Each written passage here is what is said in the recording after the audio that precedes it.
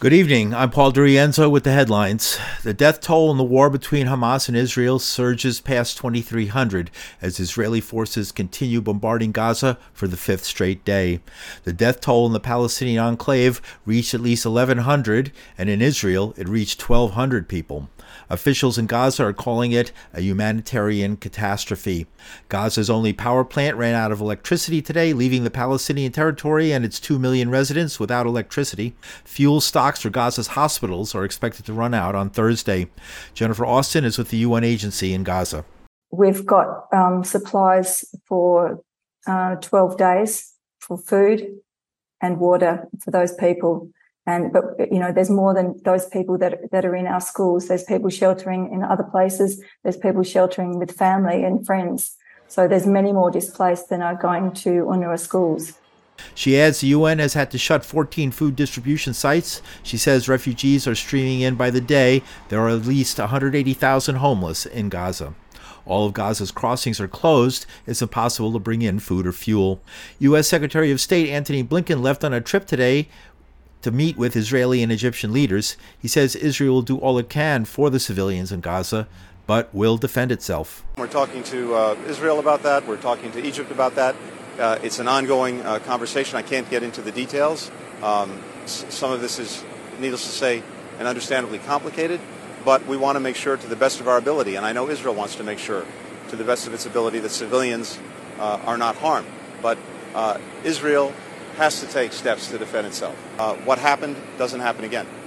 On Monday, Israel declared a complete siege of Gaza. The only way out, the border crossing to Egypt at Rafah, was closed because of Israeli bombing nearby. In Israel, the politically divided Jewish state formed an emergency unity government on Wednesday. Prime Minister Benjamin Netanyahu agreed to form a war cabinet, including his centrist opposition.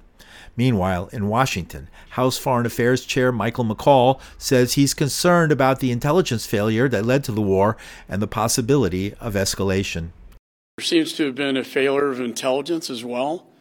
We're not quite sure how we missed it. We're not quite sure how Israel missed it. We know that Egypt had warned the Israelis 3 days prior that an event like this could happen. We know that this had been planned perhaps as long as a year ago. The other concern is escalation in the region.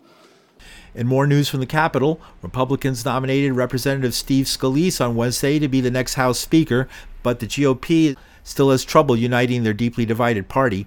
In a private session, House Republicans narrowly rejected the hard-right Judiciary Chair, Ohio Representative Jim Jordan, in choosing Scalise, who is House Majority Leader. Scalise says he has work to do. Obviously, we still have work to do. We're going to have to go upstairs on the House floor and resolve this and then get the House opened again. We have a lot of work to do, not just in the House for the people of this country, but we see how dangerous of a world it is and how things can change so quickly. And in New York, NYU's Student Bar Association voted to remove President Rena Workman after she defended the Hamas attack on Israel as necessary. Other members of the association say they didn't see the comments before they were released in an email. Students have complained about receiving death threats. And in more New York news, after 112 years, the 146 victims of the Triangle Shirtwaist Factory fire got a memorial today. A giant steel ribbon with the names of those who died in the disaster, predominantly women and girls, has been installed running horizontally from one corner of the building. Underneath it, a reflective panel shows the stenciled names of the victims as well as quotes from people who were there. An investigation discovered the exit gates of the sweatshop were locked by its owners to prevent women taking breaks during the workday. The site is located in a building now housing NYU classrooms. Many died jumping from the flames to the street below. I'm Paul Durienzo. Those are the headlines from New York.